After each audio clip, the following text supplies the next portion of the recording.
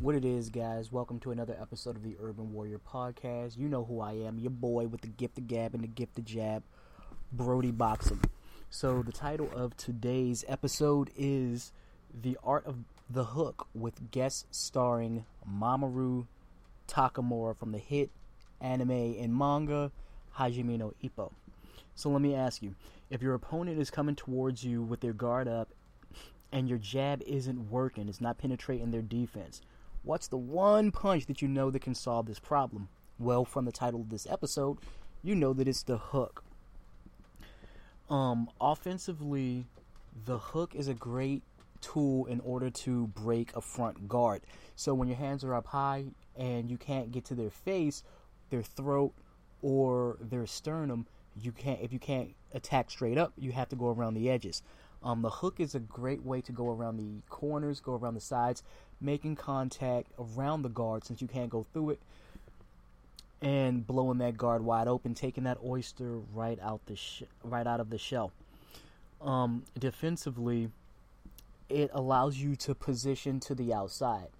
And what do I mean by that? If somebody's coming towards you, typically if you're throwing a punch like a jab, you're probably going to be moving backwards, unless you can do enough damage, which in this situation you can't do enough damage. You're going to be moving straight back.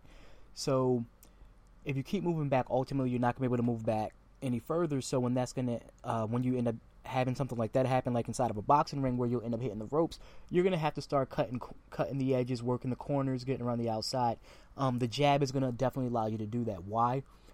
Because when you throw the jab, not only are you trying to connect, you're trying to you have the ability to try to reposition yourself on the jab side. So if I was to throw like a left hook, if I was to throw like a left hook, I'm also going to give myself the opportunity to move to my left instead of moving in a straight line back.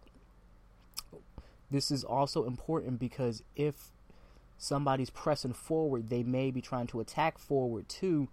So, think about like a bull and a matador. If the bull's coming straight forward, the matador is going to move to the outside. They're going to go around the bull. They're not going to move straight back because the bull's going to run them through. They're going to get on the edges and move and work the outside. So the hook will allow you to throw a punch to the head while keeping them from being able to pursue you to that same side. Even if it is blocked, you have the ability to kind of like seal their head forward and keeping their head from moving to the side to be able to track you down. And when you throw the hook, they're not going to necessarily be able to counter you when you're moving to the outside like that. The target locations that you're trying to strike when you're throwing the hook would be on the head, would be the chin, easy knockout point, landing it on the chin, the temple, the stomach, especially if you come from the outside. So like if somebody's coming straight towards you, you throw a left hook, move to the outside towards the left. Now you're kind of perpendicular to them. You actually can throw a right hook to their stomach. The same thing can be done for the face. So typically if you're right in front of them, you're not going to be able to do it in the face or the stomach. But if you're on the side of them, you actually have the ability, since you're kind of perpendicular, to throw it to the stomach or to the face. And also, if you're straight in front of them, you could also throw the hook to the ribs. On a side note, the hook also allows you to quickly go into a defense. And what I mean by that is if I was to throw a left hook, when you rotate the shoulder, you can easily recoil your hand to turn your hand, because the hook is going to come in vertical. The punch is going to come vertical. At the end of the punch, you can just turn your hand back vertical as if your hands are guard up. So I can throw the hook. At the end of the hook, quickly rotate my shoulder so I can go back into using my fist to protect my jaw or my chin. And it also allows you to set up an explosive second hook using the opposite hand. So if I wanted to throw like a left hook, I have the ability to quickly throw a right hook as well. So I throw a left hook and I connect, or even if I miss, now the second punch that I can throw, I can kind of boomerang it and throw a right hook. And this is going to give you extra power, because it's kind of like winding up for a haymaker before you throw it. Typically, you don't want to do that because you're going to telegraph. But in a situation like this, you're actually using the punch, the hook, to set up the position to open up the opposite side shoulder. So now you can get a punch that's even more substantially stronger off of your second punch. So what is the punch that can open up a defense from somebody who has a strong frontal defense?